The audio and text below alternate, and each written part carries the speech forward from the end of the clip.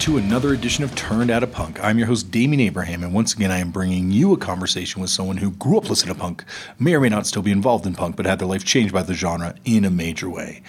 Today on the show, it's a mega show. We have Dave Hause from The Loved Ones, Painted Black, The Curse. He also had this incredible career behind the scenes in music too. We get to a lot of stuff in this little short episode with him, and he's going to be back for more. I can spoil alert because this one's short, but it is awesome. But if that was not enough, also on today's show, I am putting up live from the KINGSTON Film Festival a panel discussion that I did for Turn It to Punk and the KINGSTON Film Festival featuring DJ NDN, Chris Colohan returning to the show, both of them, Chris O'Toole, co-host of Footnotes, friend of the show, family of the show, and Matt Johnston from Nirvana, the band, the show. But first, if you want to get in touch with me, you can head over to DamianAbraham.com. There's an email address there. You can write me an email. You can also find me on various forms of social media at LeftForDamian. And if you use Facebook, you can check out the Facebook page run by my brother, Tristan Abraham. He's also kind of now becoming the producer of the show. He's the producer of the show. Tristan Abraham, you are now the producer of this show. You got a promotion on air, buddy. He's also my brother.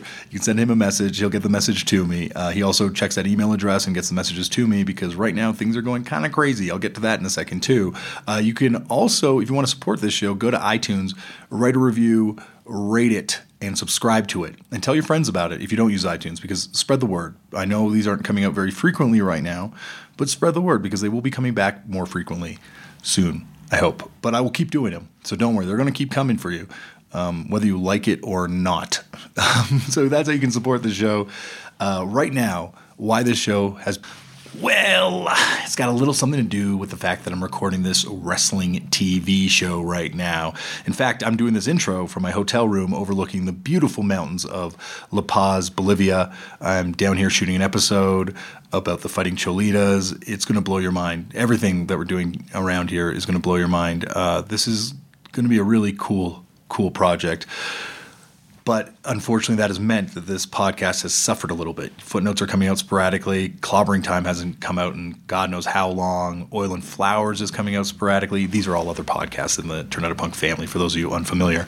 And also, Footnotes hasn't come out very often as of late. But I assure you, it's not because I don't want to do these things. It's just because it's been really hectic right now, running around recording the show.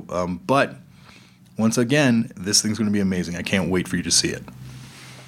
But that, my friends, is in the future, and I want to talk about the present. Because presently on today's show, we got a blockbuster. First of all, we have Dave Hause. Now, for those of you who are familiar with Dave Hause, which I'm sure is the vast majority of you, you know him as a member of The Loved Ones, someone who was in Painted Black, someone that was in The Curse. I just realized we have someone from The Curse on the show today and someone from Cursed on the show today. Too bad Mickey Skin wasn't here from Curse, and then we could have all three. But anyway, he's also had an incredible kind of career behind the scenes in music. He roadied for Sick of It All. He roadied for Kid Dynamite. You know, he's been a guy who has been a key figure in Philadelphia, punk, hardcore for a long time now. And I've wanted to have him on the show for a very long time. So thankfully, my good buddy, Alex McDonald, thank you, Alex, kind of set this all in motion. She's a mutual friend of both of ours and made this happen when he was in town with the Bronx. And also, don't worry, the Bronx are going to be on the show soon, I promise, because they are great friends as well, and it was good seeing them when I recorded this. But as you can tell, we didn't have a lot of time. It's a shorter episode. But don't let that fool you. There's a lot of amazing stuff in this short episode. One footnote correction type thing, the band I think we're thinking of is Turmoil. So I'm going to let you sit back, relax, and enjoy Dave Hause on Turned Out a Punk. Dave, this is awesome. Finally. Yeah. Finally making this happen.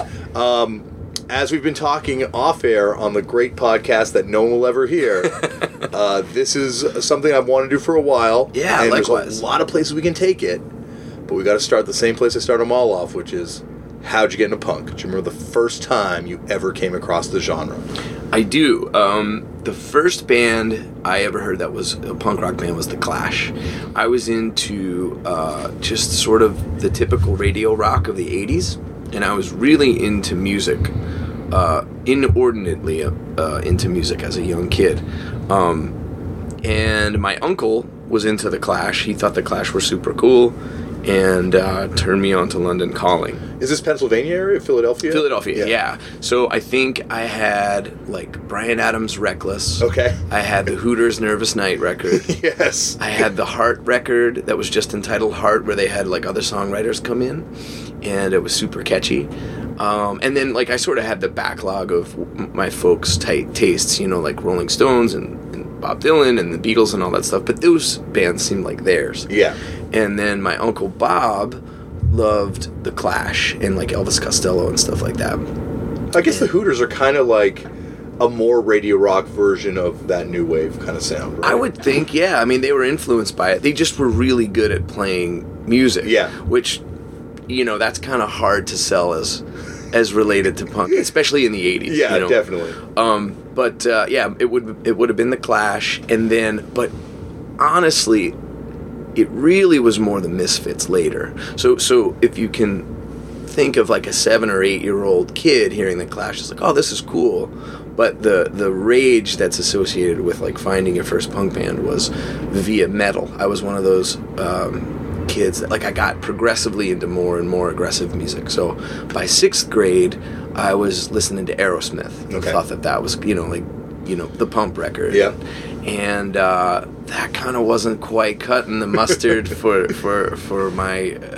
Jenny's Got a Gun is a hard song, though. But it is, yeah. And they're a great band. I mean, they're one of my favorites. But my friend Brendan, who I ended up being in Step Ahead and The Curse with, he turned me on to Iron Maiden and Metallica. Okay. And that was I was one of those, like, metal into punk kind of things. And so saw that Metallica had covered The Misfits, and that was my favorite song on Garage Days, and then went full bore into The Misfits. So where were you getting records at this time? Were you like, were there a local store, or is it... Yeah, well, there were... Or Philly, CDs or whatever. Yeah, right. Philly was, let's see, it would have been like Zipperheads, and my local neighborhood shop was certainly more geared towards the singer-songwriter world. Yeah. But the guy that runs it, Main Street Music, Pat, he was a Replacements fan. Okay. And so I was kind of going in there and saying like, oh, I need a Testament record or this record or that. And he started to steer me away from metal and was like, check out the Replacements and check out Husker Du.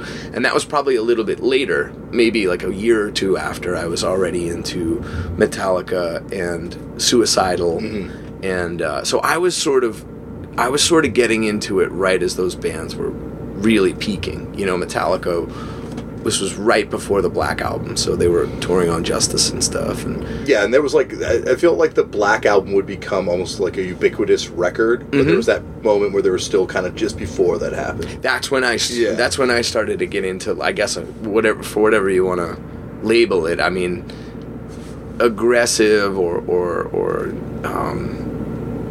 alternative to mainstream music, and then that was the way I got into punk. And so then it was like sort of Misfits and Danzig and things like that, and then I guess the Clash came right back up right around then, because that association, Minor Threat and all those things. And then it took a couple more years. I was maybe about 16, so a few more years later when I started to really dive into hardcore. So had you gone to any concerts or shows before this? What was your first concert? The first concert was the Hooters. Oh. Yeah. So that... You were like a true Philadelphia son. Yeah, exactly. In fact, that's what... The crazy thing about that is this new record that we just released was the coming together of me and the singer of the Hooters. He produced the record. Really? Yeah. I had no fucking idea. That's awesome. Yeah, it was pretty amazing. He got introduced to me through a local Philadelphia DJ, you know, that was like, oh, she found out that my first show was the Hooters as like a 7-year-old. Yeah. And she was like, oh, I'm friends with Eric. He would probably like what you do. So she put us together. We became friends. He came down and we covered and we danced at the Philadelphia show on my last record. That's awesome. We became friends, and then it led to him producing this record. Yeah, so it was like, for me, him producing it was a childhood rock hero. You know, it was my first concert. That'd be like Kim Mitchell producing a record for me or something. Yeah. I mean, it's crazy. It's crazy. So yeah, the Hooters were the first show, and then I guess did they play by themselves? Were they on like? Yeah, this was their big. The Tower Theater in Philadelphia holds about 2,500 people. Okay, and they have the record for the most consecutive sellouts ahead of Bruce Springsteen at that venue. Yeah. So New Jersey's got nothing on Philadelphia and Philadelphia. Right. So yeah, they were on that tear on their first big successful record, and I saw them on that run. So who would they have played with? Like, what scene would they're huge, obviously, in Philadelphia, but like, what scene would they have kind of fit into? I'm not sure. I think that may have been why over time it was hard for them to find, you know, like a countrywide audience, because they were pretty specific. I know that they supported Bryan Adams. Okay. They did a tour with him. I know they supported Squeeze. Okay. I guess that's where they kind of fit in, like that kind of like weird middle ground, like radio friendly new wave. But they're super Beatle-y. Like they're very much. They got songs in that. Yeah, they're very much in that realm, and I think maybe by the '80s, I'm not sure what would have made sense. Maybe Tom Petty would, but they were also maybe too pop for that. I don't know. But yeah, at the time they were just on top of the world with a hit record, and I didn't know any better. Like, I just thought they were cool and loved that record, and was 8 years old. And you know, in fact, in the new video that we're about to put out for a song on this record, I cast my nephew as me as a kid falling in love with my record, and at the end there's a picture of me holding the Hooters record. That's awesome. Yeah. So it all goes back to the Hooters. Yeah, totally. Especially for this album. Well, and I guess, like, so where would you have gotten into them? Local radio? Would they have been playing all the time? Local radio would have been the way, yep. And again, for whatever reason, as a young kid, it felt like my band, like a band that was made for me instead of my parents. My parents liked them, but it was like, oh, this is for me. This is a record I discovered, you know, that, and I thought I discovered Lionel Richie as well, you know. I had that record too. But we all thought we discovered Lionel. Yeah, we did. We did it all together as a world. Collective discovery. Yeah. So where did you kind of go from, like, you're into these metal bands, or you go to the Hooters show? What's your next show after that? Well, I think I went to see Tommy Conwell, he was a local guitar hero kind of thing in Philly. Tommy Conwell? Yeah, he had like a minor hit. Was he the Jimi Hendrix guy that would dress up like Jimi Hendrix? No. Tommy Conwell was part of that same kind of Hooters world, like maybe managed by the same people or something. But he was just a guitar slinger, awesome guy that had like a local radio hit. That would have been my second show. But as far as punk shows, it's not even punk, just any music shows. Like, I think that's the thing about the music at that time, is it's like the Hooters, it's all kind of punk informed. Like, a little bit, yeah. I would say that when I started to notice a big difference, it would have been the Dead Milkmen. Yeah. Going to see them at the Trocadero. And the Boss Tones were brewing up. You know, by that time I was going to shows like by myself more, or with my friends, not with my parents. Yeah. My parents probably took me to some contemporary Christian music shows. Like I went to see Amy Grant. Okay. And you know, stuff like that as a kid. But I would say I became aware of a punk scene more through like the Boss Tones, the Dead Milkmen. And then I saw 7 Seconds at the Troc too, which was like, I was like, oh, what is this? You know what? So were there like local bands that were kind of like, what were some of the local bands that you were into other than like the bigger radio bands? Like, I guess Dead Milkmen. It would have been Dead Milkmen, but it was pretty, like, for as cool as Philly is now, it was pretty stark. You know, there was not a whole lot that I remembered coming out of Philly that was worthwhile. That was like great. You know, I don't think, and honestly, you could make a case for kind of Kid Dynamite breathing a lot of the life back into the scene, and that's way later. I mean, you're talking about, that must have been like 97 or 98, but it's been a fan town of music for a long time, and not necessarily a participant in, like, especially in like having bands that would go all over the world and play. Yeah, that was sort of New York or DC. Yeah, there's like very few that I can think of that. Like, yeah, Pagan Babies. Yeah. I'm trying. Why Die didn't really make it out. No, I'm trying to think. McRad did a little bit. McRad, but again, FOD a little bit. FOD a bit, but these were like very fringy and specific niche things. Like there wasn't a band that united the city, other than maybe the Dead Milkmen, because they also had like a hit. But again, it's weird as an adult to view what you were viewing as a kid. You know what I mean? Like I don't know if the Dead Milkmen brought everybody together in Philly or not, or they just happened to have a weird hit. Yeah, because Punk Rock Girl. That was a significant thing. Oh God, that was like, it's still played today. Yeah. It's still like one of the, I would say that's like one of the biggest novelty songs, kind of make it out of punk. Yeah, and it's funny because like for years I thought that was all that band was, and then it's like you're like, oh no, they're like a really important band that put out all these seminal classic records. Totally, yeah. And so I was sort of, the metal kid who was into all kinds of weird. Music in the dish pit, at the local restaurant. And me and all my pals would work in the kitchen, and it was as much listening to Prong and Primus and things like that as it was Minor Threat or the Misfits. Like it was all fair game. Mm-hmm. There wasn't necessarily. I think later it was clear to me that there was like a scene and there were rules to that scene. And, you couldn't like certain things and all that. That was later for me. That was like, I was probably 17 or something. And yeah, because it doesn't. I don't know. Like, what was the scene like at that point? Like, is it? I can't think of too many local bands. Like, who are some of the local bands other than the Dead Milkmen that was it factionalized? There was like Rain on the Parade. They were a thing for a minute, and that's almost Ink and Dagger. Dagger, that was one that made a ripple for sure. Yeah. But I'm trying. That's kind of later too, right? It is later. Yeah. I'm trying to think like. For me though, I guess the other big piece of the puzzle I'm leaving out would be right around that same time of Metallica and the Misfits was Nirvana and Pearl Jam. Mm-hmm. And those bands to me, if I'm fair, those were like big revelations, and Soundgarden, seeing that on MTV and like buying those records and being like, oh wow, this seems connected in some weird way to the Misfits and the Clash as well. I wasn't quite sure of how it all worked out. Bad Religion was another one, having that early, I guess it was 80 to 85. I had that on tape, and but locally, I didn't become as aware of the scene until later, and it almost seemed like. To go to see a real scene, for me, at my age, it was like going up to New York. You'd go to CB's Matinee and be like, oh, that's how it works. Yeah, because there's like Frail, Lifetime. Yeah, that's right. Lifetime was around, but Avail seemed to play Philly quite a bit. Yeah. And they seemed almost more like a Philly band that united everybody more so than a Philly band. They were like the band that united everyone everywhere. I know. They were such an awesome band. It was such a treat to go on tour with them later when I had The Curse. Yeah. That was like the one tour we did, was opening for them. And I remember knowing that it was special. Like, that was a really special band. Yeah, I kind of, it's funny too, they haven't had a second act in the way that they should, I don't think they will. No, you don't think they will? Tim claims that's it. He won't do it.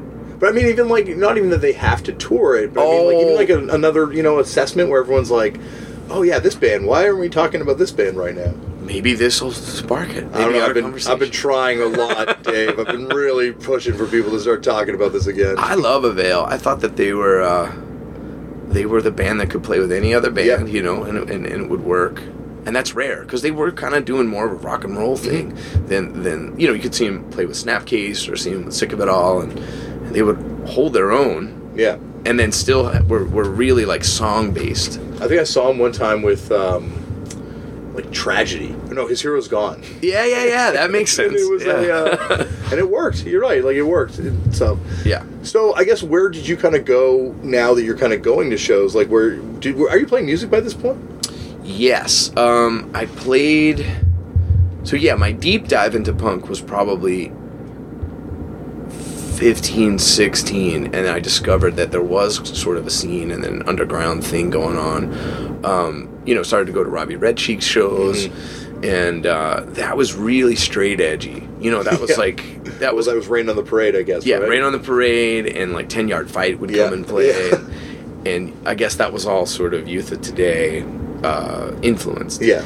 And for me, that was like, I don't know, like musically it wasn't as compelling to me. Like, a lot of that stuff seemed more like about being straight edge, and we weren't straight edge. We were like neighborhood rats that liked metal and hardcore, and so we sort of had our own take on all of it and didn't necessarily jive. We weren't really offered those shows. We had a band called Step Ahead. That was my first band. Okay. And we were sort of a neighborhood. Did you guys record Step Ahead? We did. We recorded a record that Colin McGuinness put out. So Colin went on to...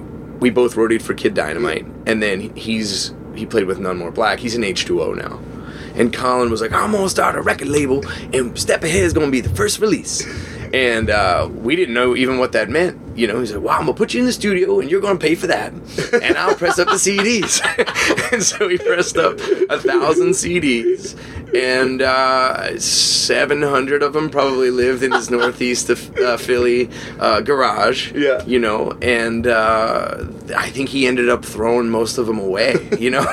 So when did you start playing music? I started playing music when I was about 12 or 13. We started to play, like, with a lot of those same guys that we did Step Ahead together, but my friend Brendan and I would play in his mom's basement in our little Roxborough neighborhood, which was like northwest of the downtown of Philly. Okay. And again, it was just like us tinkering around trying to, like, you know, we liked Pantera, we liked Prong and Sick of It All, and sort of made our way into the scene over a couple years through the back door of like metal or something. But yeah, so by the time Step Ahead played, I think that was like 96. So what was those earlier bands called? Do you have any names? Yeah, we had a band called Vespertillion. Vespertillion? Yeah, which meant creature of the night. That's awesome. In Latin. Yeah, we had that band, and I was really young then. And then I was in a band called Inhumane, which was a little better, I guess. I don't know. It was all pretty bad, and we never really recorded it. Wasn't there an Inhumane also from New York? Yeah. Okay. Uh-huh. You weren't in that one. No. That's the dude from Shutdown's brother. Right. That was Inhuman. Oh, I'm thinking that was Inhuman. Yeah, that's right, Inhuman. Sorry. So yeah, Step Ahead was like the first band where we would like play shows with, like, we opened for Hatebreed and opened for Sick of It All and stuff like that. But again, that was like, at that point I was 17 or 18, and that's when I was more involved with like the local Philadelphia scene, which at that point was super, super violent. And so Step Ahead was sort of like, we're a step ahead of all the negative energy or whatever.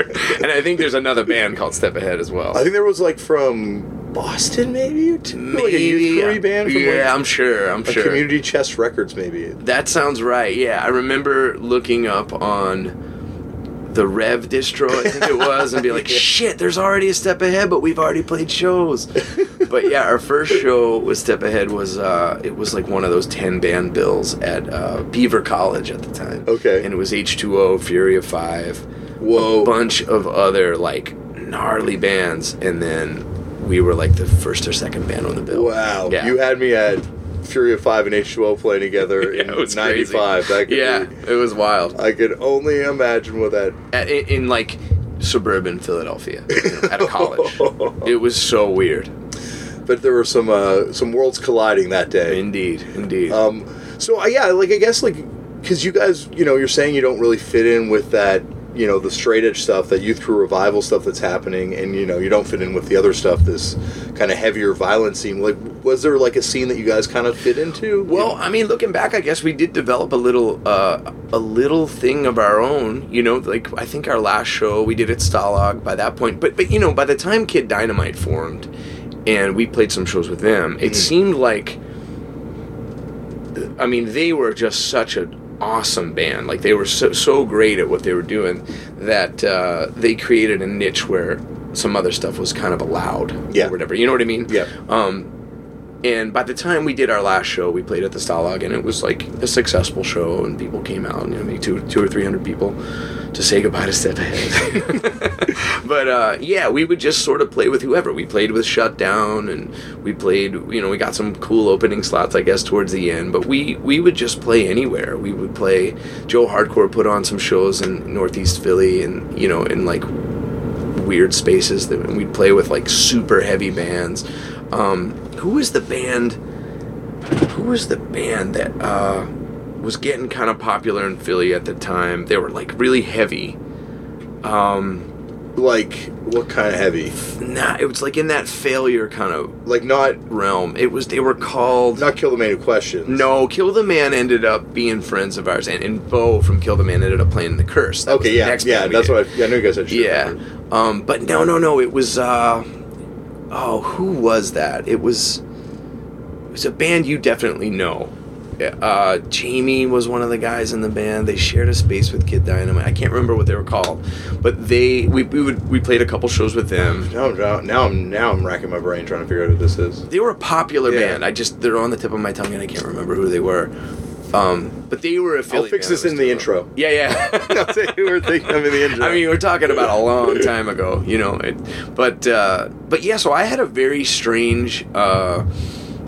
I had a very strange journey, I guess, when it comes to punk. I wasn't part of the scene really until later, and our little scene felt like it was a sort of cast out.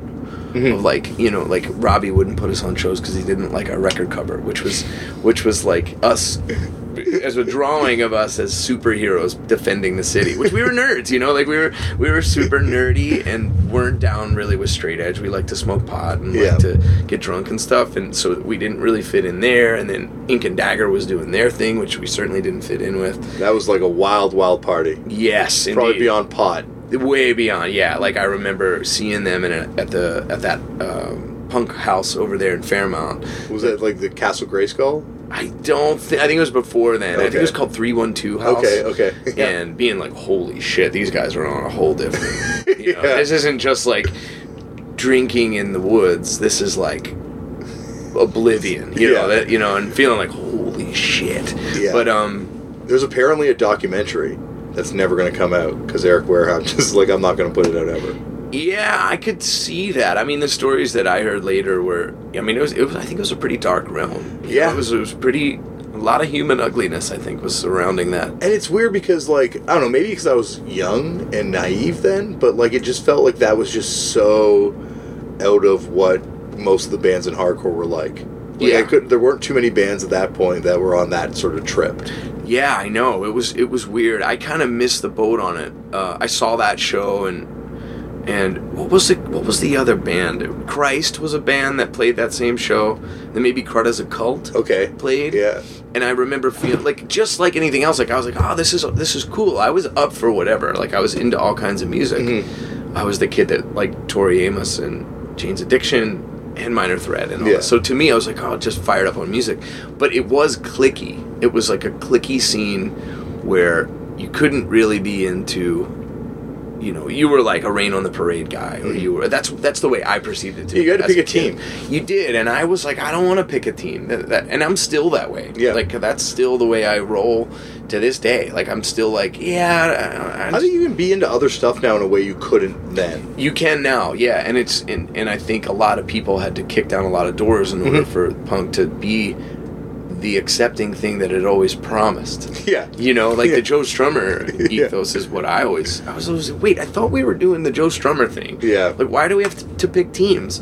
But I think, like, I mean, looking back on it, there was all these other factors that sort of informed why that was, and things like straight edge and hardcore and all these like little associate. It's like being a Christian, you know, like by the time you have the Reformation, you know, you're like, oh, we're going to break away from the Catholic Church. By 20 years later or 200 years later, it's like there's so many little tiny denominations. Like we baptize like this, and that sets us apart. And I feel like that with punk. It's like they made this big stance early, and which was awesome. You know, they broke away from the mainstream. But by the time you get to the 90s, it's like, well, I'm into thugcore. Well, I'm straight edge, or like. And by that point, it was like, I thought we all just kind of like the Ramones. I don't get all this. Well, I think it's like, we were talking about this kind of off air, but it's like everyone's got their baggage that they bring. Yeah. And it's amazing, like, how punk, which is always meant to be outside of society, like, people find a way to replicate society within its confines. Yeah, it's really true. And one of the things, it's funny because when I started to play solo, I was kind of had my head up my ass about like, I want to be considered to be a songwriter, and I got to get away from the punk thing, like it's too confining, or it's got too many rules. And I think over the course of the last couple of years, I've just let all that stuff go. I don't care. Like if you want if you're looking to describe the show in a weekly and it's like punk rock singer-songwriter, okay, fine, whatever. Yeah. Like whatever alerts people to the fact that I'm going to be in town. Yeah. I'm fine with it. But one of the things that I've kind of taken comfort in as like at this point, a 39-year-old punk rocker, is the fact that we were right. Mm-hmm. We were right about so much of it. Like, when I was a kid, the thing that we would sort of get made fun of or like beaten up for or whatever was the fact that we liked the Misfits and we liked comic books and we were into maybe, and then later like vegetarianism and veganism and all these things that now have permeated culture. Now superhero movies, the X-Men movies are the biggest movies there are. Mm-hmm. And the Misfits can headline Riot Fest to whatever, 80,000 people. And we're living in a propaganda song. Yeah, well, that's true. right. But I mean, one of the things that I kind of like, because it's fine to me that all that stuff's been co-opted. I mean, it is what it is. Like, I'm not so precious with it where I'm like, ooh, like I'm happy for anybody to find music and find culture and stuff like that. But I think the one like chip on my shoulder thing that I can hold on to is like, we were right. We were right back then. And the fact that, Nirvana is classic rock now means that, I mean, it cut through. Mm-hmm. It was a cool thing. It was a cool alternative to the bullshit. I mean, granted, I don't know how to, like, live with the fact that Limp Bizkit came in the wake of that, but it's funny, because, like, I saw guys having a debate yesterday about whether or not Korn was a classic band.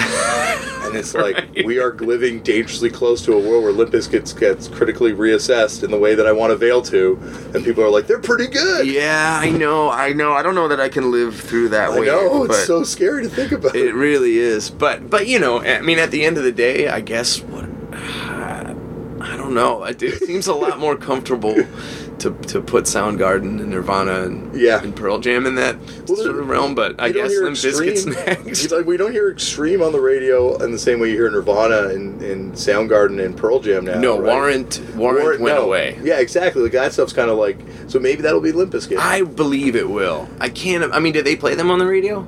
Limp Bizkit? They did. Definitely. No, I mean, like, but do they now? Is it part of classic rocks? I don't think so yet, but I think we're still like one generation away from that becoming the classic rock zeitgeist. Like, Well, here's an example would be, I guess, Blink. Yeah. Blink is now sort of being considered as like a classic band, which is bizarre to me. Like, they seemed so far away from... Blink is our Beatles. Deftones are our Led Zeppelin. And this is the new reality.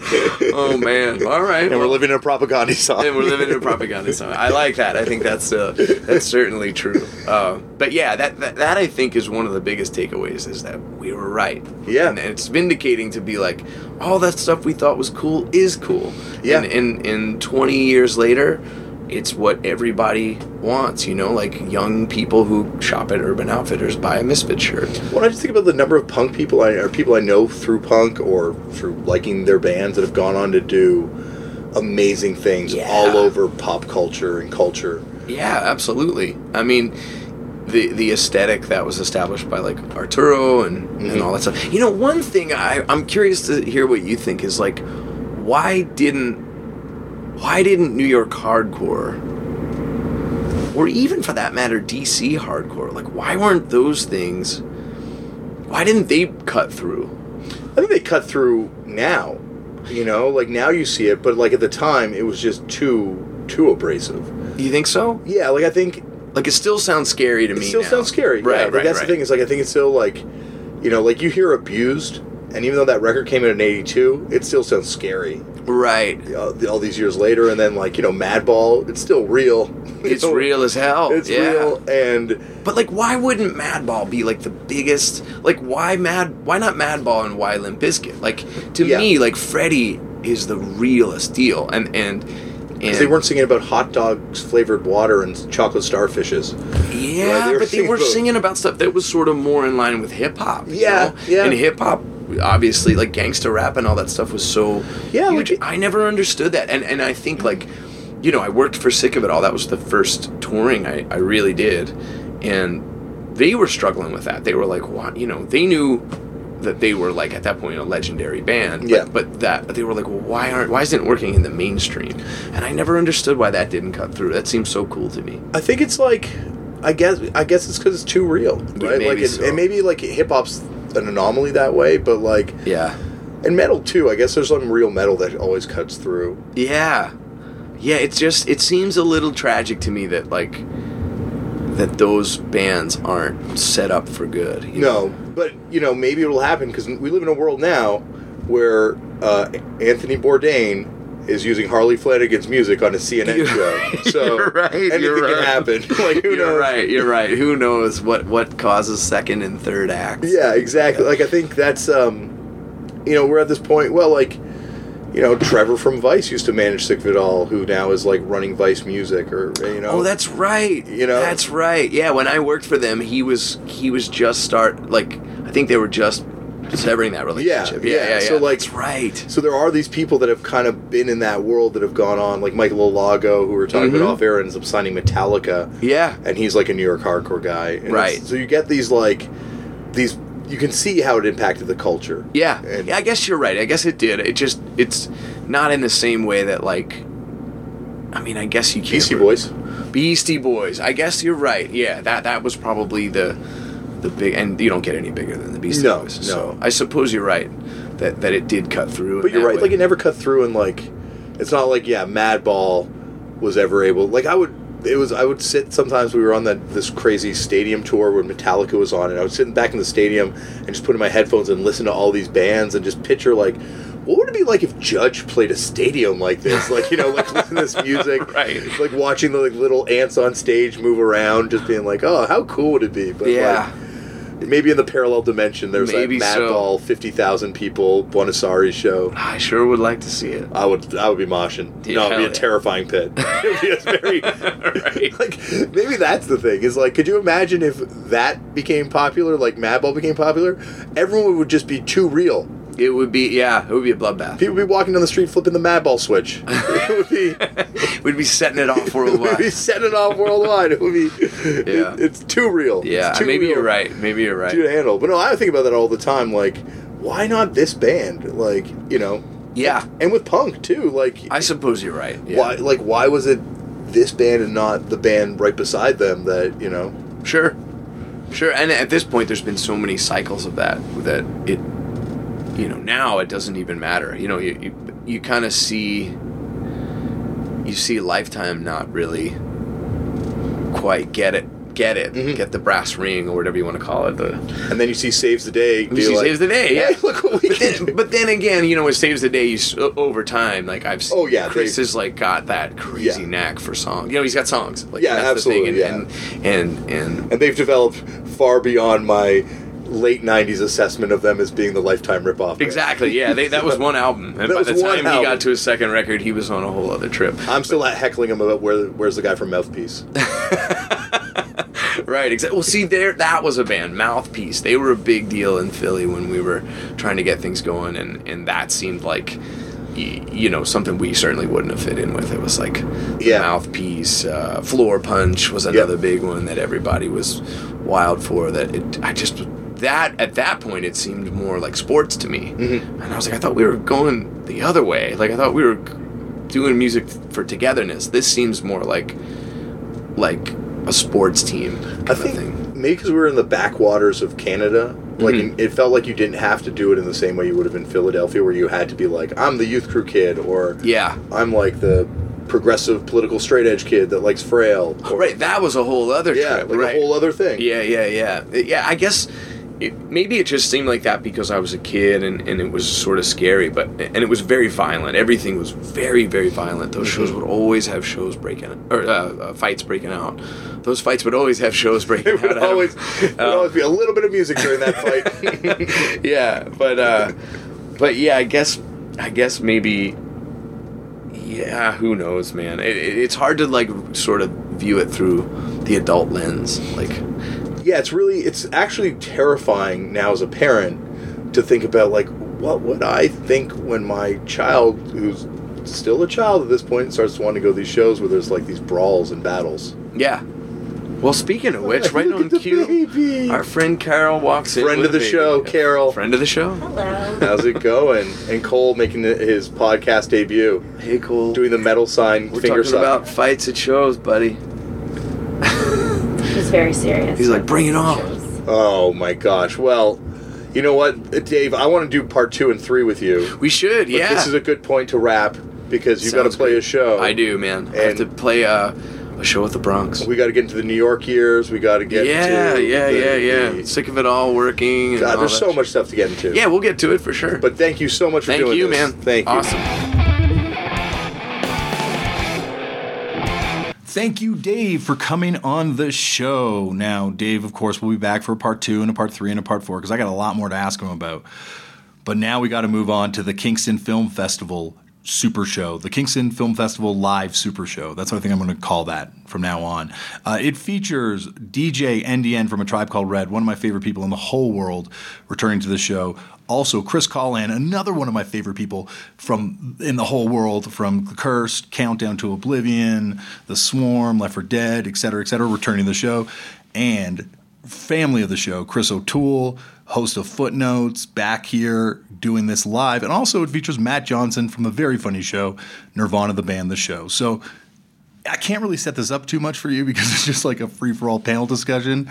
Maybe I should try and figure out who talks first and who talks second, so that way you can know by the voice. I think you'll figure it out. You know, if you listen to the show enough, you'll know. But it's a fun conversation about media, the changing face of media. Anyway, so sit back, relax, and I believe it's me first, then Matt from Nirvana, the band, The Show, then Ian, and then Chris Colohan, or maybe Chris O'Toole. Anyway, half the fun's figuring out who's talking. So sit back, relax, and enjoy live from the Kingston Film Festival. Turned Out a Punk. Check. I've got this program. It's going to be fine. Interview. This is like your show, but for real. Like, I'm not playing a character in this level of disorganization. I believe you. I'm like this fucked up. Some Andy Kaufman shit. Oh, I'm deep. Thank you so much for joining us for Turn Out a Punk. Thank you for sticking around. That was hilarious again. I think, really, like, we were talking about it on the way up, and I kind of awkwardly hinted at it on stage earlier.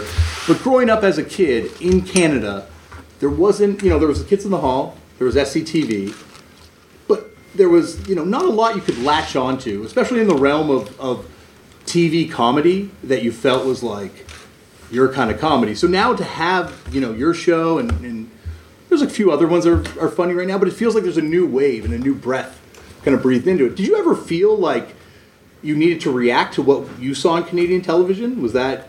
Well, I had the same feeling that you did, and so did my friends who I make the show with, that there's a bizarre, almost like a double lie growing up as a Canadian, because for whatever reason you're always told, oh, Canadians are the funniest people in the world. Canadians are hysterical. But then you would look at any Canadian content whatsoever other than the Kids in the Hall and be like, what the fuck are they talking about? This all sucks. Or you go to see Canadian comedians or stand-up comedians in Toronto and be like, what am I missing? How can our national identity be Canadians are the funniest, and yet everything produced that's comedy in Canada be not only unfunny, unwatchable, like so embarrassing that you wouldn't even show it to people from other countries. Yeah. And if you went to other countries and be like, so name, some Canadian comedy that you know, they couldn't tell you anything. SCTV was like sort of like a little flash, and then the Kids in the Hall was a flash, and then that's it. The rest are like people like Jim Carrey or the people that go to the States and are basically de facto Americans.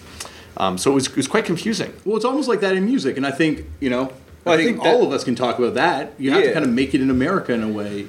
Well, when it goes with Canadians, I think like SCTV having like John Candy and Eugene Levy and like all these people that went on to go do stuff in the States. I think that was like the marker, unfortunately, of like making it. So like there is like so many Canadian exports that are hilarious. Of course, right? And it just seems that that's the problem with Canadian television is that it gets exported, and that Americans, Eugene Levy shows up in the American comedy scene, and Americans are like, oh, it's just an American, right? Mm-hmm. Right. Jim Carrey, oh, he's not an American. Oh, that's a shock to me.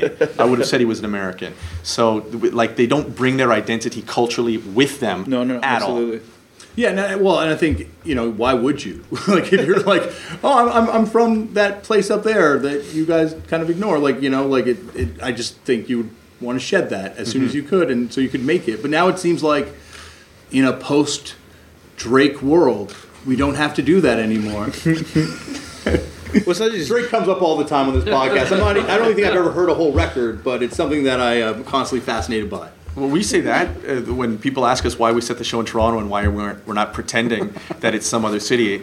The answer is, well, it seems like Toronto is having a real relevant cultural moment because of Rob Ford, Drake, and the Blue Jays. The Weeknd. You have right. I know, but I'm talking about like the big ones. People, Justin Bieber. But Bieber's another one of those weird ones. Because Bieber's not saying Toronto, Toronto, Toronto. I don't think people associate Bieber with the city of Toronto in the same as much way as they do Drake. Drake. Fair. And in fact, Bieber more like he makes the country look bad. I think in the public, the image of him. Well, I know what you're saying because I think we never had in Canada an aspirational music celebrity, like a celebrity where as a younger kid you were like, when I grow up I want to be just like Bryan Adams. I just want to be just like Celine Dion.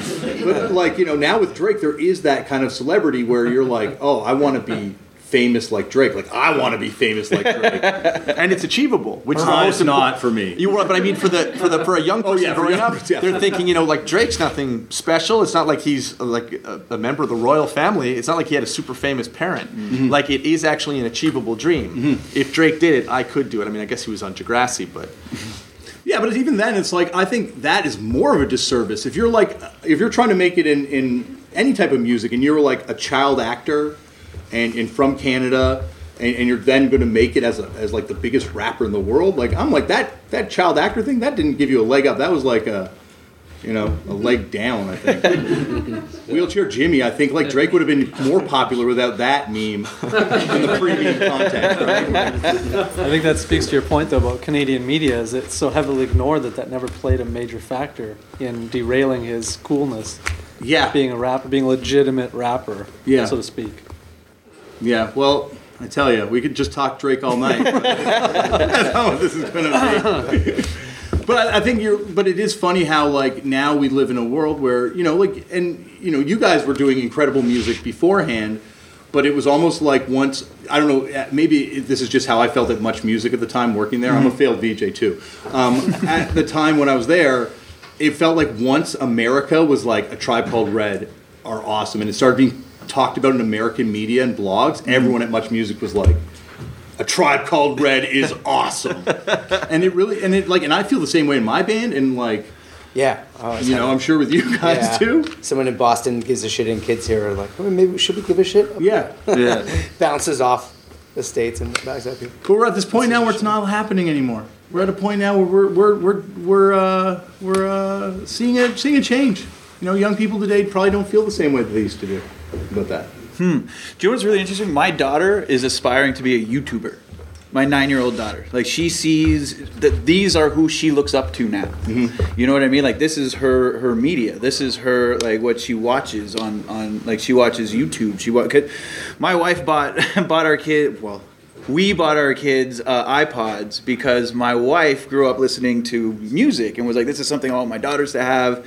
Listening to music in their bedrooms and screaming loud and all that. Nope, they got YouTube and started watching YouTube right away. So these are just new things that we're gonna have to deal with. That the generation before, like they sing songs about video games that I've never even heard of or like understand, and they like it like that. Yep. Just like we liked it like that. Like they're a part of something that we have no idea about, and they like that they can talk to their friends about this game that I know nothing about. But I think like it's even it starts even younger. My kids are like 4. Yeah, and they're on like, and they have every. I'm like today. I was like, "There's He-Man on Netflix. We can start from the beginning. There's 46 episodes. Yeah, we can go like one a day. And there's She-Ra. We can alternate." And they were like, "We're gonna watch this guy play with Paw Patrol toys on this YouTube channel that has 8 million views on it with like 2 million subscribers." It's just like, I know. What are these things? I know. And also, when I got fired from Much Music, they laid us all off, and then they hired like a team of YouTubers. Mm-hmm. That's who they replaced. They started the Much Studio, and it was just a team of YouTubers, and that's when I knew. Start a YouTube channel. But it's like, you know, and I guess it's like that half joking thesis that I wanted to put forward before we started talking. But like, it is like that where it's a complete change. Like, it's not like the shift from like 1995 to 2000. Mm-mm. Like we are looking at a whole new rise in celebrity and in culture. Like that guy PewDiePie. Like obviously that was a colossal flame out. But at the same time, like I didn't even know this guy existed, but he's watched by billions of people, and I consider myself in this industry. He was like this like YouTuber. Look it up. It was a whole thing. It's like you gotta watch videos. Like, it's okay if I don't know it. Ever. Can we get YouTube on this? Pull up some videos. But no, it's like it's really changed, and like it's funny because I've seen some failed network shows in my time, and I was on this thing that failed miserably, and you're watching the count on YouTube, and it's like a big network putting tons of money into it. Meanwhile, there's a kid with just their web camera talking to it that's able to smoke them in how many people are getting that message. Like, just completely crush them. And it's like we are seeing some seismic shifts happen right now in our lifetime in media. Mm-hmm. And the content. Yeah, it probably felt like this when the TV came out, too. I don't know. Maybe. Probably. But it's like, yeah, maybe. Because it's like it's a way different way to get voices out there. Like this all started from web series, right? Yeah, it did. So, and that was, YouTube was just a year old when our show first came out. Wow. We didn't even put it on YouTube because there was too much copyrighted material on it. So YouTube kept pulling it. So we just had to host it on our own site. But that's definitely how it began. Because it's a way for young people to distribute their stuff for free. Well, music is the same way. Exactly. People are distributing their music for free on the internet. The difference, and what I think is... what's bizarre is, so someone like PewDiePie, if you don't know, he's the most subscribed YouTuber in the world. He has 53, 54, maybe even more million subscribers. I know. And and he doesn't have a cell phone. Last time I'm talking to him, I'm like, "Can you just text me your address?" He's like, "No, I physically can't text you my." I got a phone last December. Really? Yeah. It was the first time I got a phone. Luddites. Not like me with my fancy laptop over here. I'm not sold on it. I don't know. I think it's a cycle. I don't know. You know what? That's actually a part of this story, and that's that PewDiePie, he's a millionaire many times over, and yet Hollywood for that just for making videos on YouTube. But we fucked up. He plays video games, and you sort of just watch him play the video games. Okay. I know that sounds bizarre. This is what my kids watch. Yeah, people are obsessed with it. But that's not translating to broad media in any way, shape, or form. Mm-hmm. So someone like you will never be exposed to a star like that because Hollywood hasn't found out a way to translate that type of celebrity into a movie or a TV show on actual TV. In fact, there's very few cases of a YouTube personality becoming an actual media persona. Mm-hmm. Almost never happens. And it's because of this weird alchemy that you're talking about, where how can PewDiePie with a camera and a microphone with zero production value get 50 million views on a video, whereas a network television show on YouTube with way more resources can't get anything. Mm-hmm.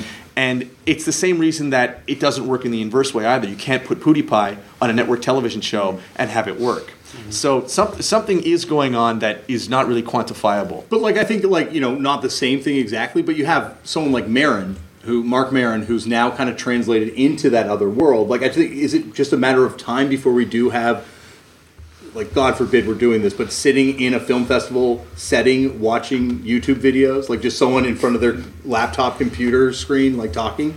Well, I think that's the problem. No, we never will, because audiences in a theater or audiences on television are expected to be told stories in a certain way. Mm-hmm. And the people with a talent for making YouTube videos very rarely also have a narrative talent. They very rarely can translate to that type of storytelling, which humanity is so used to, right? I mean, our show started as a web series, but it was exactly the same as this, with a very clear structure and story, and it really defied what internet videos are, which is very, very quick stuff, very personality driven. And so I don't think that future ever will exist. I think the private life of the viewer is going to be watching weird videos on YouTube of people doing nonsense, and it doesn't necessarily need some kind of narrative. But television watching and movie watching, that you can't take story out of that. It's impossible. People won't sit through it. Mm-hmm. Try sitting down with a group of people in a theater this size and putting on like very, very specific YouTube videos. You might get one person interested, or maybe three, but it'll be an excruciating experience. When that cat gets scared by its own fart. That would translate. We could all watch that, I think, very willingly. Right now, that guy's shaking his head. I will not watch that video. It's funny. It's shock. But like, I think you don't maybe it won't be like this context, but will you have that person find a way to take it to that next, like to bring their brand, because it's almost like there's a sense of humor on YouTube, like a very, like the YouTubers, there's a specific type of humor. It's almost like the type of comedy that's mainstream comedy now is what was super sophisticated comedy in the 90s. So YouTube's almost been like a reaction, like, no, here's the base level of comedy again. Yeah, really good editing and like. Yeah, like this is an incredibly sophisticated show. Mm-hmm. This isn't dumb comedy, and like Mr. Show, and like that's not dumb comedy, and like. We live Hannibal Buress is not dumb comedy, but like that's become mainstream comedy. So there has to be room for dumb comedy, and maybe that's YouTube now. And dumb might not even be the word. You're right. But I don't mean that to say that it is dumb, but it's not dumb for the reasons you'd think. It's dumb because the people watching it are 10 years old and younger. Like it's your children who are watching PewDiePie. Right? Like the audience base is built of people who haven't even gone through puberty yet. So of course they're going to want to see one step above Paw Patrol, which is some adult acting like a buffoon playing a video game. Like it's very easy for children to look at that and be like, oh my God, this is awesome. And it's another great reason why an adult watching that same performer in a movie will be like, this is ridiculous, I'm leaving. Mm-hmm. This guy's a fool. I can't stand this. Right? It may just be the demographics of the people watching YouTube are so unbelievably young that anything sophisticated or anything beyond a guy with a camera screaming or a woman putting on her makeup. I mean, think of what kids are interested in, right? They want to see adults being adults. But it's got to be more than just kids, right? Like, oh, no. I just think that the core of it is the kids. Yeah, I'm saying that's what's driving these people to have the millions of subscribers they have, which creates a snowball effect. But I mean, again, I don't know. This is a question for an anthropologist, right? I just feel like when I watch that stuff, I'm like, wow, I can understand why very, very young tweens would be obsessed with this.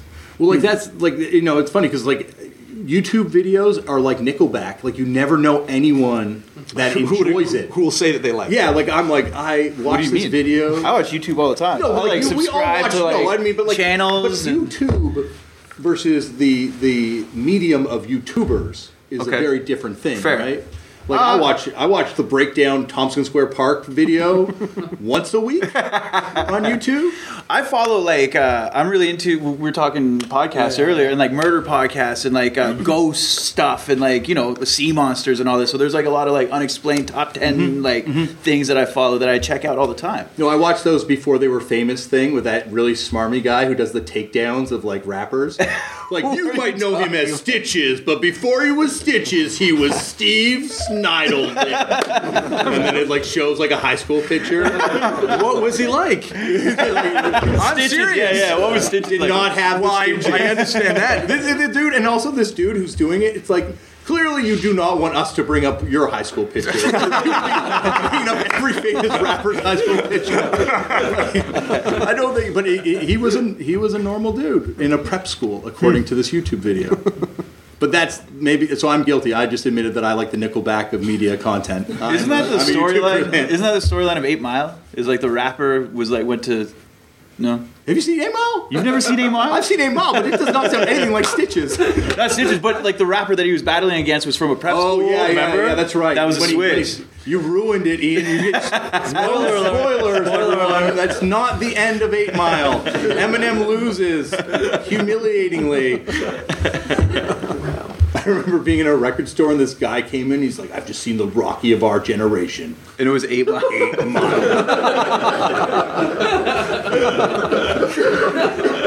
It was Josh Reichman from the Tangents. I'm going to put that on the podcast too. But like, but still, I will say 8 Mile is better than any PewDiePie video that I've seen. I've never seen a PewDiePie video. You're not missing out, Ian. I think we've established that. I think we've definitely added a couple more subscribers though, because we're all going to be trying to checking it out. What is this guy that they were talking about so much? But it's like it's funny because like as we're seeing these shifts happen in comedy and in TV and stuff, it's happened in music. Oh, like yeah, we're it already happened. on the other side of whatever destroyed and was rebuilt in its place. Back to this idea, like what you brought up, like the physical copy thing, like owning something. I understand owning it and wanting that, but without like the internet and the accessibility of it and getting your music out there, A Tribe Called Red wouldn't be as big as we are. 100%. Like it was social media that got us where we were. Most of our music was put out on SoundCloud before we got a manager who told us you should probably put that together and make like a package of an album, which ended up being our first album.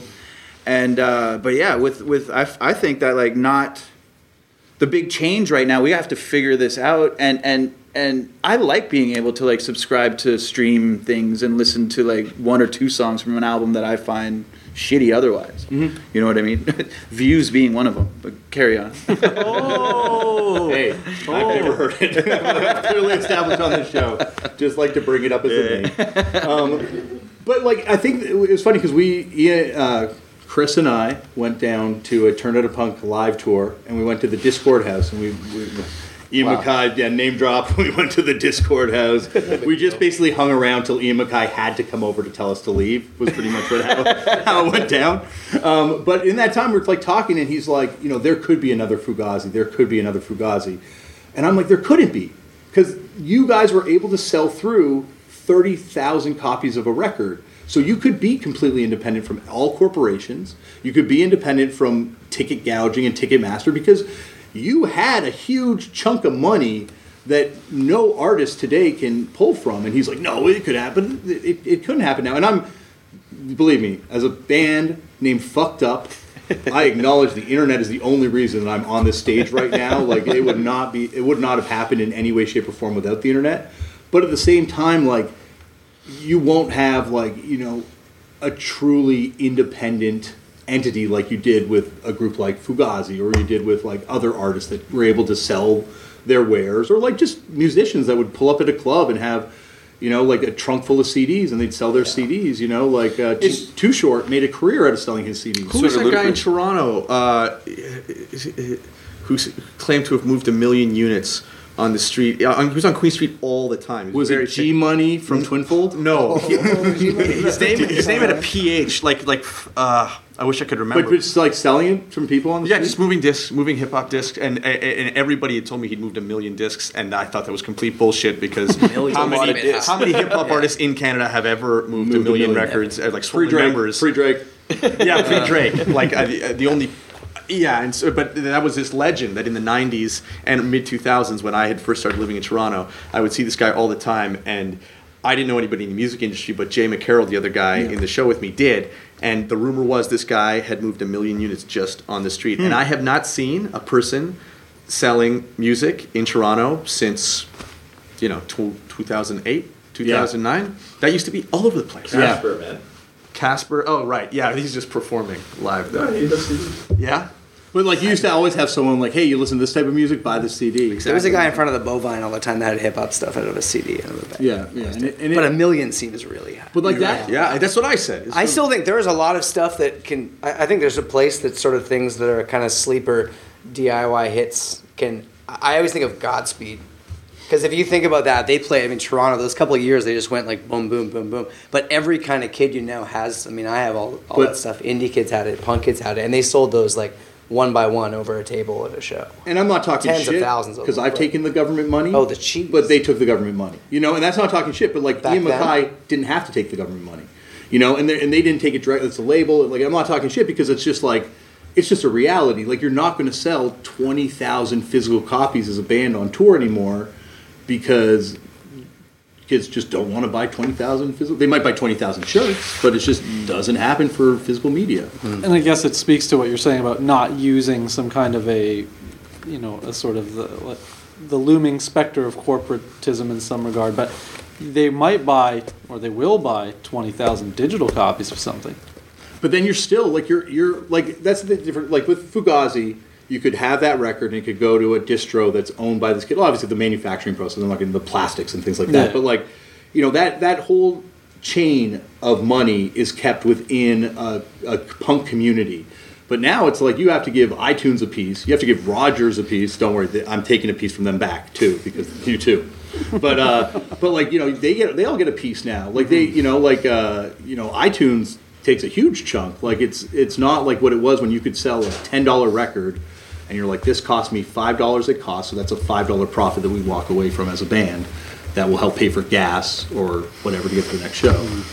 And it's very spoilt that I'm acting like this, like like as a musician, like why should I feel that people should buy my art as a record? Like, I shouldn't. Like, it's ridiculous to feel that way. But you buy it. You have one of the biggest and most in-depth record collections I've ever seen. Yeah, but it's like a disease more than like, I'm not saying anyone should walk this path. It's more like a cautionary tale. I think in a moment where things are so disposable, and a lot of it is the digital age, the fact of something like records coming back sort of, I feel bratty, but it pisses me off as a record nerd because it makes it really hard for people that never stopped making records in the first place. And also because it's companies that put that shit out to pasture it themselves when it stopped making money. Like I grew up and that was just the format at a store still, right? But think of the way you look at CDs now, they're sitting in a box somewhere in a corner waiting to be thrown in a garbage can. That was like records were punched and the covers were torn to get rid of them. So I love that it's a thing again, and I understand why, because it's unnecessarily physical object to have a bunch of liner notes to pull out and read, and you have to really like invest yourself in it intentionally. And so much stuff digitally just goes past your consciousness like a million things at a time and just shoot out the other end. And you have to like want and really take something in to want to hold it in your hands like that. And we're also, I just think as a culture, whatever, like we don't have room for physical space now. Like my brother just moved into an apartment and he has a record collection and they're having a child. Congratulations, Tristan. Congratulations, Tristan. Hey. But he has to move the records. Like he has to get rid of his records because there's not enough room in an apartment, and he's got a job that pays him well, so he's able to get a nice place. But like still, the amount of space X amount of dollars will buy you is less than it was probably yesterday. Definitely less than it was 10 years ago when people were still talking about the argument about whether or not you should still buy books and CDs. It's almost like we're moving to a world where by necessity it has to be digital for all our information because there's no space for, and there's also no resources to produce this stuff anymore. What do you mean, right? Well, like the environmental cost on vinyl is like, that's a petroleum product. Like I love it, but oh my God, it's not good to make. You got a lot of oil in your. A lot of oil, like I know it's bad, and I know like we're moving towards a more environmentally sound world, but there will not be another Fugazi. It's depressing to think where that's going for books and for film, like we were talking about the video store. I can't imagine where down the line if you don't, and once you completely phase that stuff out and you don't have anything in front of your face to make you think of it, I wouldn't want to live like that at all. It's almost like though we're entirely like that. It's almost like we're going to lose our retail sections downtown as part of what we have to do to make space for people. Like you don't really need shopping centers anymore because you can just order all your stuff. It's delivered to your door. So we have all these spaces. Like how many empty record stores and bookstores and video stores and are now just dollar stores sitting around Toronto? Like eventually those will just become converted to living spaces for people that will be streaming their music instead of buying it at the store or streaming their video. Question I have in relation to the making the TV show and everything of that nature. Has your process changed with this new consideration of it being a non-physical entity? I know you started as a web sort of thing to begin with, so you kind of were birthed in this era. But now that you see it being implemented in a really efficient manner, where it is getting to people with, YouTube's a great example, of course. But like, do you approach making things differently now than you would have initially with any of these considerations? No, but that's because when we started, we were just putting the stuff directly out to the web, and it's still exactly the same now. What I think the big challenge and change for filmmakers and musicians is that the reality that's being talked about on the stage, which is like, the guy selling the disc on the corner or creating the physical copy and, sending it out, spending all this money, what Fugazi did to make all these records, there's another side to that, which is that they are, by proxy, creating a huge barrier to entry for the common person to make music or to make movies. And it's just by the nature of having to actually produce these discs. And that barrier to entry comes with a stamp of quality that people were willing to recognize no matter what. You walk down the street in 1994 and there's somebody selling you CDs. you're not thinking that this is a complete joke. They did go through the effort of printing a CD. It's 1994. That's fucking hard to do, right? It's not like now where somebody's like, oh, stream my music. It's like I could put music together on my computer and give it to you. So the access to tools has been a blessing for people like me because I can make a stupid web show with my friends that cost no money and put it on the internet. But it's also lowered the bar tremendously for people's attention because now I hear about some new band or I hear about some new show and it's like, oh yeah, they just made it and put it on the internet. Or they just made this music, put it on the internet. It's like, well, it sounds shitty. Just because there isn't that they didn't have to go through an extremely strenuous process to create it. In the same way that movies back in the day were almost impossible to make when you're shooting on film. That's a good point. The way that music back in the day was impossible to make. You're recording to tape. You need to use a studio. Like that barrier to entry meant only the very serious people were fucking around with it. And it kind of gave it some sort of accountability, right? Like Huge. somebody, like, to get that CD made and get a lot made, like, you had to have somebody to believe in you enough, or you had enough money to get it done. But I You think know it's what I mean? also because the attention spans aren't there anymore for these great works of art that take forever to make. I beg right? to differ. Well, I don't Lemonade, know. You to, take- to Pimp a Butterfly. But like those are records are big and they definitely will be talked about, but their moments are not like they would have been like when Purple Rain came out. Or when I still play Sgt. 93 Pepper. till infinity. No, and Yeah, people yeah, still listen to it. right? And people are You going to know? listen to it. But I think at the same time, it's just like, you know, they used to talk about how your album cycle would be 2 years. You could have a 2-year album cycle. Now it's 3 months. Yeah, easy. 3 months and then it's over. Like people are just like, yeah, like so. The idea of spending like 2 years working on a piece of art that's going to be appreciated for 3 months. It's like, but this person beside me spent 20 minutes on this song. And But it's also like that, like even in corporate like entities, like look at like Snapchat getting sold for how much did they just get sold for? Like they didn't even turn a profit yet. they when went they to get give an sold for IPO, like billions. Right? But they got sold stocks, first. Remember when they got sold for Oh, yeah. like 13-month-old company for billions of dollars? Like it was like $14 billion for like being a company for 13 months.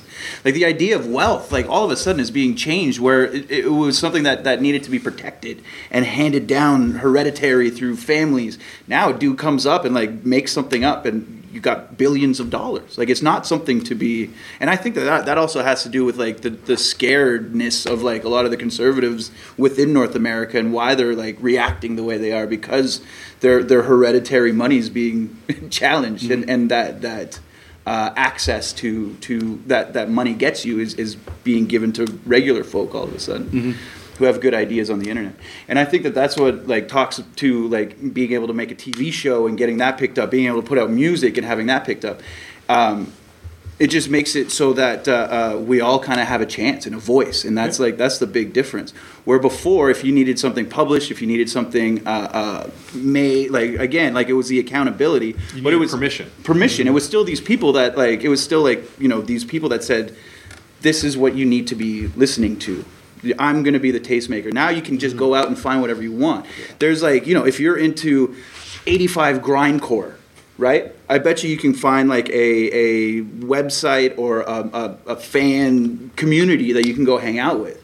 In 85, you could not find another person that, like in any small town too. You know what I mean? So you can build these relationships and these friendships and identities virtually without having to find those people out anymore and go to those shows and have to go see Ian McKay on either Minor Threat or Fugazi and have to buy their things physically. Like he's able to get out his idea of straight edge without having to talk to these kids face to face. You know what I mean? Like if he was able, I wonder what he'd do now if Minor Threat was starting now.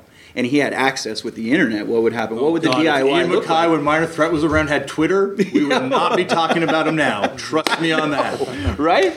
Trust me. It's true, though. That. And Cocteau, film reference everyone, said that film would only become a true art form when it was as cheap as pencils and paper, because that's when anyone could do it. And I think with punk, the great thing about punk, more than the music, was when rock and roll finally went through like a Mannerist stage where the means of production were in the hands of the artists. People could make tapes, fanzines, created their own record labels, things like that. That's where it started, right? Like Punk Magazine started it, and it was all DIY. It was all like, fuck this, let's do our own shit. Well, and even like just like the idea of just doing a band where like, you know, you hear a band like the Desperate Bicycles, like they don't sound like a rock band that any label would ever want to put out, yet their music's like a million times more vital than anything I could ever hope to put out, right? Like they are that amazing, but yet that was the DIY thing.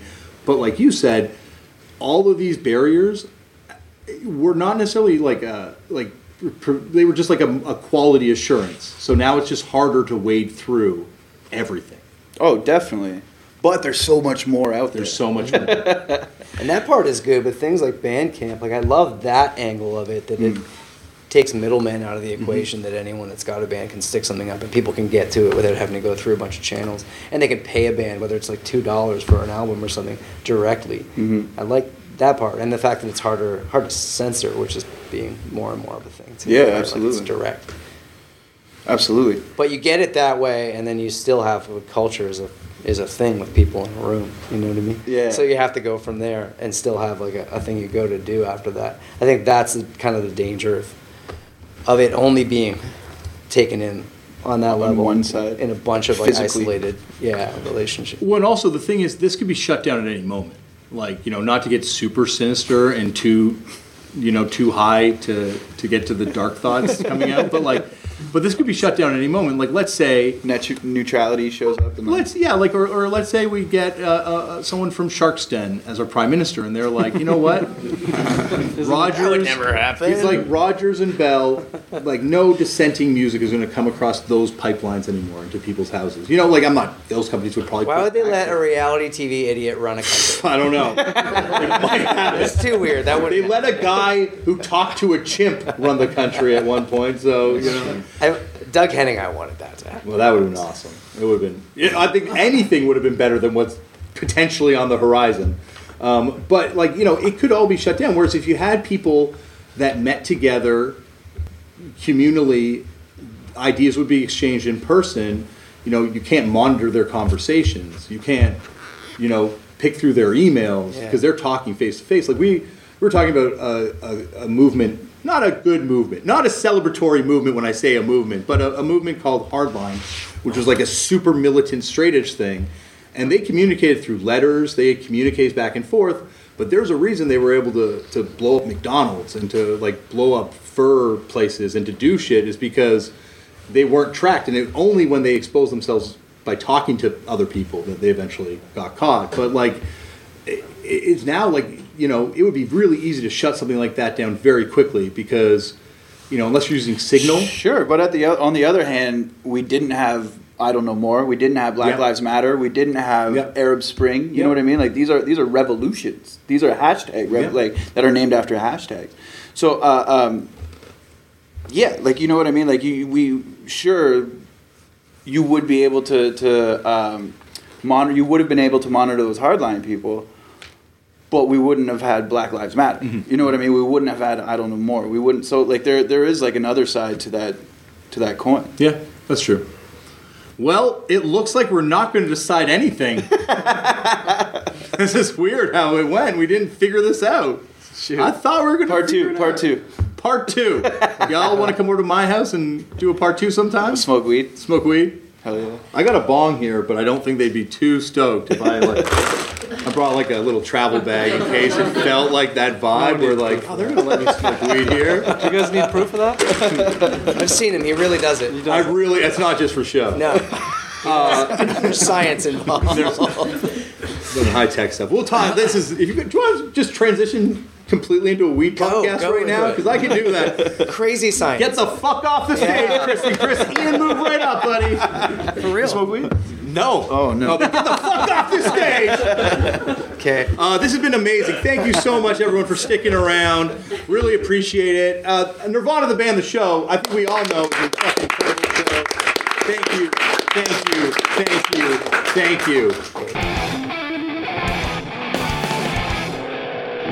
Thank you, everyone, for tuning into the show. Thank you to Matt, Ian, Chris, and I guess myself, and you for listening to the show, and Dave Hause for being on the show as well. What an amazing, blockbuster, spectacular event. Sorry for the delays. Once again, thank you to La Paz, Bolivia for being so beautiful and providing such an amazing backdrop. Thank you to my good buddy Colin for remaining so quiet while I recorded this extra.